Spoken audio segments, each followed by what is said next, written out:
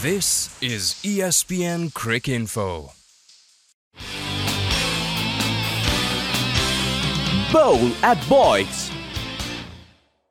Hello and welcome to a brand new episode of Bowl at Boycott here on ESPN Crick Info.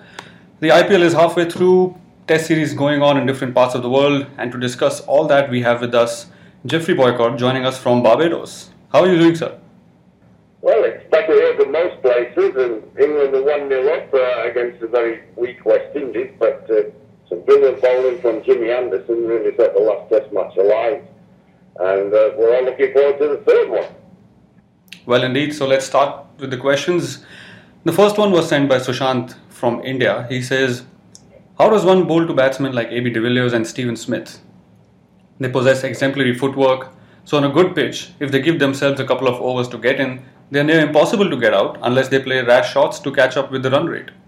Would the bowler's best option be the Yorker, or to hope for a rank turner, or a pitch with a lot of seam and swing?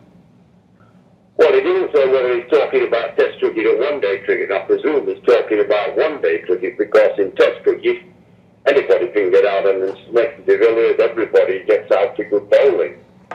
One-day cricket, it has become such a very difficult situation for bowlers. And what has happened in the game, you've got to understand that there's an imbalance between bat and ball. When one-day cricket first started in 1971, there were no fielding restrictions, and people immediately put a sweeper on the cover boundary. They put a sweeper at deep square leg to cut off the force. Bouncers, leg side balls were not called wides. So there was a lot more leeway for bowlers. Now, slowly and surely, over the years, they've tightened that up. It didn't happen for a while. I mean, I can remember in 1979, I was 12th man when England played West Indies on the 28th of November 1979, the first year after the Packer, 2 years of Packer, and then everything came together. The Great West Indies side, the top Australia side, and England played in a tri-series, and England won a match on the 28th of November by 2 runs. England's score of 50 overs was 211. 211 compared with today's scores. There was a light shower of rain, and West Indies were only allowed 47 overs. They made 196, and they lost by 2 runs.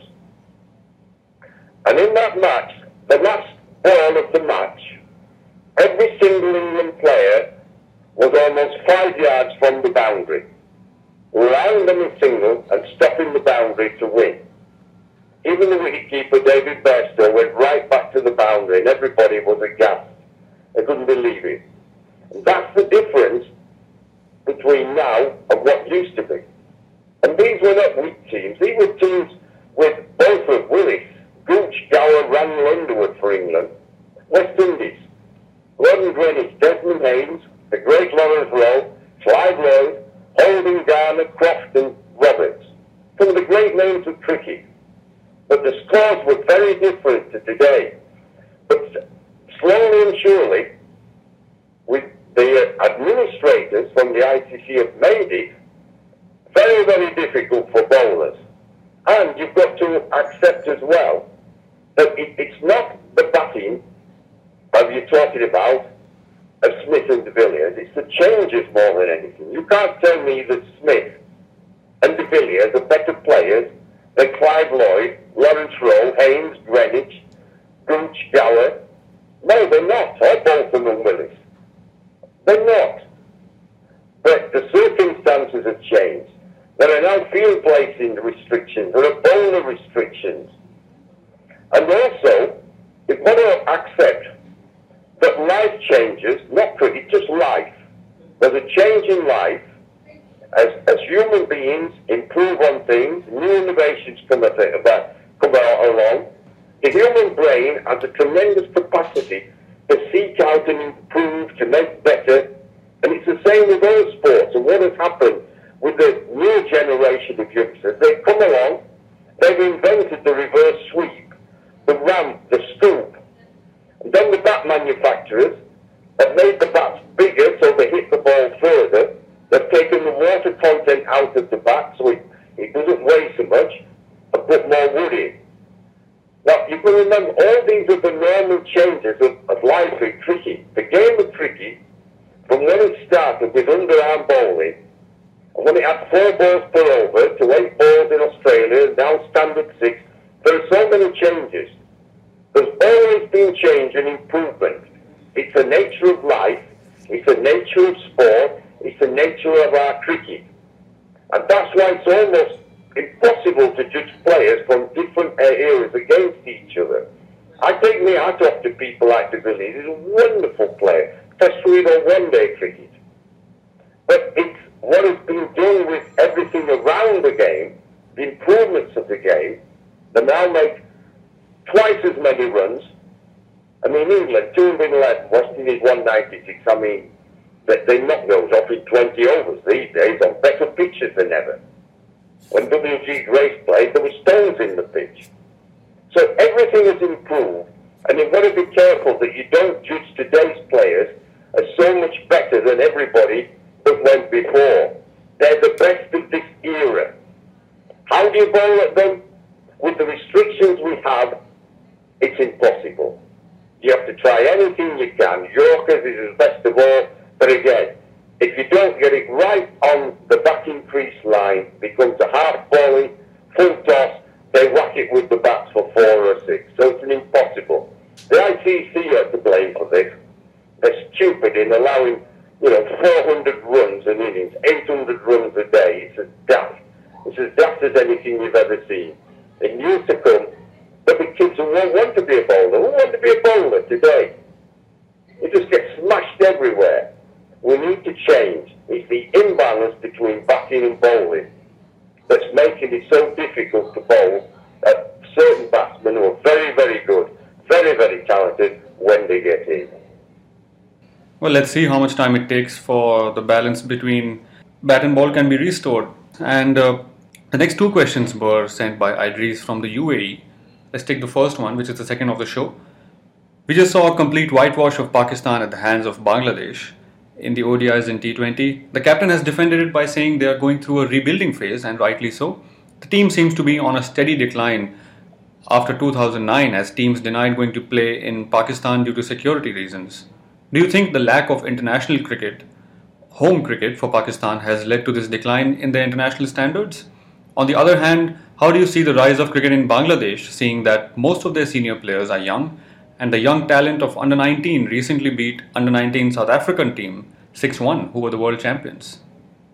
Well, I'm really pleased that Bangladesh is starting to have some good success, because what we saw in the World Cup was that Bangladesh have some very good cricketers, and we saw that match against England. They beat England fair and square, and they qualified for the quarterfinals of the World Cup. That should give them lots of confidence. They should have gone home on a big high. And playing at home, they've always been a very difficult opponent to beat. The pitches can be awkward if you're not used to Bangladesh pitches. Visitors always have had a problem, but I agree with you. Pakistan have been there quite often. They should be used to playing in Bangladesh. So the performance of Bangladesh was excellent. But they have to do it again and again. We can't just have one series win or one match in the World Cup where you wallop England. We've got to do it more and more to get into the big time. A strong Bangladesh, after all the money that's been spent on them, will be healthy for world cricket. Because, we've lost West Indies. The great West Indies sides have gone. West Indies are weak. I'm here now watching England play them. England are strong, but they should beat West Indies easily. And they're finding it hard, which says more about England than it does about West Indies. Zimbabwe are weak as well. And Pakistan could start to become weak as players and spectators get disillusioned with no international cricket to watch in their own country. Youngsters in every country, and that includes Pakistan, the Pakistan youngsters need to see their idols play. They need to see the national team. They need to look up to the players. They need to have heroes and have ambitions to play like them. They need to have favourite players. When they don't see the national team play, it's bound to hurt the young. Pakistan seems to find wonderfully talented cricketers all the time. And in the last few years, it's been hit with all sorts of problems. There's terrorism, there's bombings. Remember the shooting of the ICC match officials, an umpire that died, that got shot? People got killed. There's been match fixing, spots fixing, jail terms. There's been the throwing actions like Ajmal. There's always something against Pakistan. Always something that hurts them. And yet, every time Pakistan suffers a big problem, it somehow seems to pick itself up and start again. The spirit of cricket seems to be in their soul. And I take my hat off to them, because they're always picking themselves up from whatever problems beset their cricket. And when you keep getting setbacks, it takes a lot of character and a lot of love of cricket to keep getting up from body blows. But they do.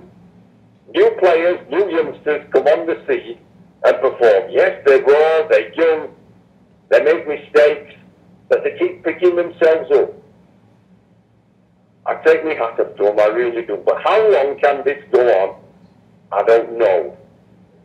It must eventually wear down the people who watch the game, the people who play it, and maybe at some stage the youth will stop playing cricket as they get more and more disillusioned with the team with teams not going to Pakistan to play. For now, it's okay. As I say, we keep getting new faces, new talent.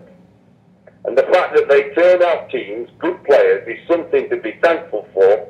I applaud them. I hope it continues. But I do feel eventually it will wear them down. It will have an effect on the youth coming through. That's true. One team on the decline and the other on the rise. The second question sent by Idris was, Mr. Boycott, in the recent years we have seen that umpires go up to the third umpire and refer for a no ball on almost every occasion when a wicket falls. Agree that their task is difficult, but isn't that unfair on the game that they have to refer only when a wicket falls and not otherwise? We have seen various instances when the bowler has overstepped, when replays are shown from side angles. Clearly this needs to be stopped, or rather it is possible to refer every ball for no ball to maintain fairness. For an already unfair balance between bat and ball, what and how do you think it is possible to cure cricket from this current habit of the umpires? Well, let me say first that the umpires have no choice. The ICC rule, they have to go to the third umpire, and the third umpire asks the television to show them whether it's a no ball or a legal delivery first. So that they have to do, that is a rule. Now many ex-players, and I'm one of them, believe the third umpire should be allowed to watch TV and contact the on-field umpire if he sees a no ball, which the on-field umpire may have missed. And when he gets on to the on-field umpire, tell him that there's been a no ball and he should rectify it by calling no ball. Now this hasn't happened yet. The ICC somehow want to preserve the authority of the on-field umpire. They're okay when the on-field umpire asks the third umpire for a DRS, then that's okay, and then the third umpire relays to him the answer. But the ICC somehow don't want third umpires taking over on-field decisions. I disagree. I'm with you. I think if the third umpire sees a no ball, he should get in the ear of the on-field umpire and tell him, because as far as I understand, when I played and even now, players want fairness. They want as many correct decisions as possible. And we, the players, aren't worried or concerned with the on-field umpire being upstaged or upset because the third umpire intervenes. We want them just to get it right. So I'm with you. It's time the ICC allowed the third umpire to contact them on the field and say, hey, you've missed a no ball. You need to call it. Good question. Boyk's Question of the Week. And that brings us to the last question of this episode. This was sent by Dheeraj Krishna Kumar from United Kingdom. And he says, with the amount of protection and heavy bats, should bodyline be allowed? And with 2 balls in the ODI, should the bowling team be allowed to use the ball as they fancy? 40 overs for one ball and maybe 10 overs the other. We could have new ball and reverse swing bowling in the last 10 overs. What do you think, Jeffrey? Interesting. Now, I've heard lots of ideas how to redress the balance between bat and ball. Australia don't want any changes because they've just won the World Cup as the rules are. But there are many other people like me feel there's an imbalance here. There's too many 4s and 6s. There's too many bowlers who are just cannon fodder. There's no chance of stopping the batsman hitting runs. But I've never heard of all the ideas. I've never heard this fantastic idea that a bowling captain can decide how and when to implement the second new ball. I suppose what you're saying is we start with one new ball and it's used at both ends. With the rule being that at some stage the fielding captain can use a new ball for 10 overs. And there'll be his choice when. Interesting, that. And then revert back to the old ball. So you get 40 overs with one and 10 overs with another. It will be a little complicated, but it's interesting. Now, body line. Body line would not be a good idea in my opinion, because body line, it wasn't just fast bowlers bowling into the body of the batsman. It was that, of course, but it was the use of unlimited fielders on the leg side and behind square leg.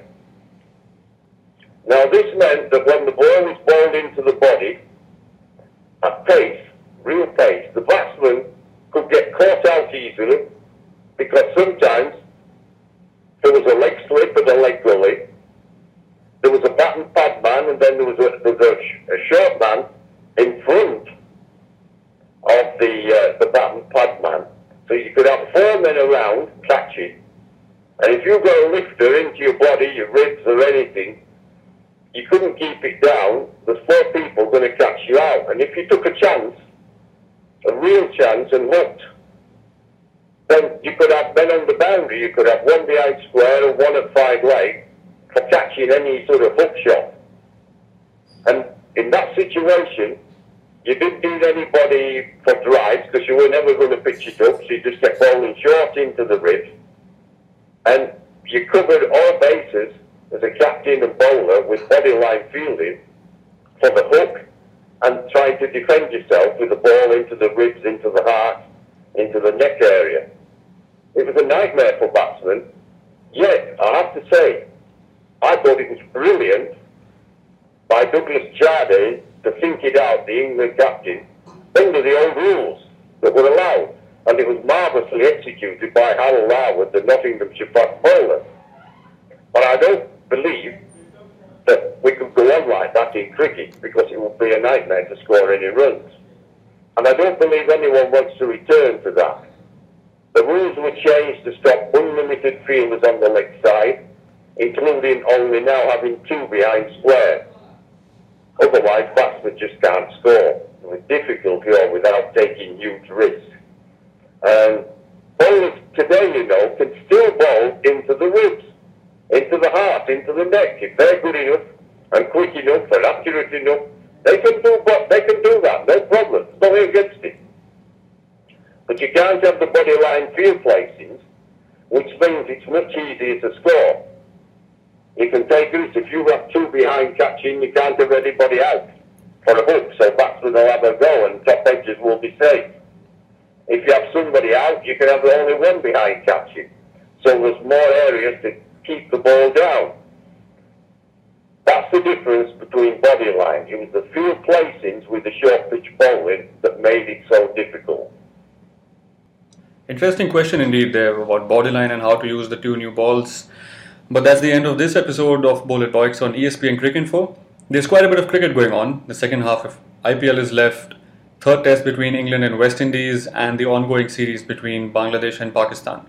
So send in your questions and feedback for all of these over the next 2 weeks, and Geoffrey Boycott will join us again to answer most of those, if not all. Till then, goodbye and good luck. You are listening to ESPN Cricinfo.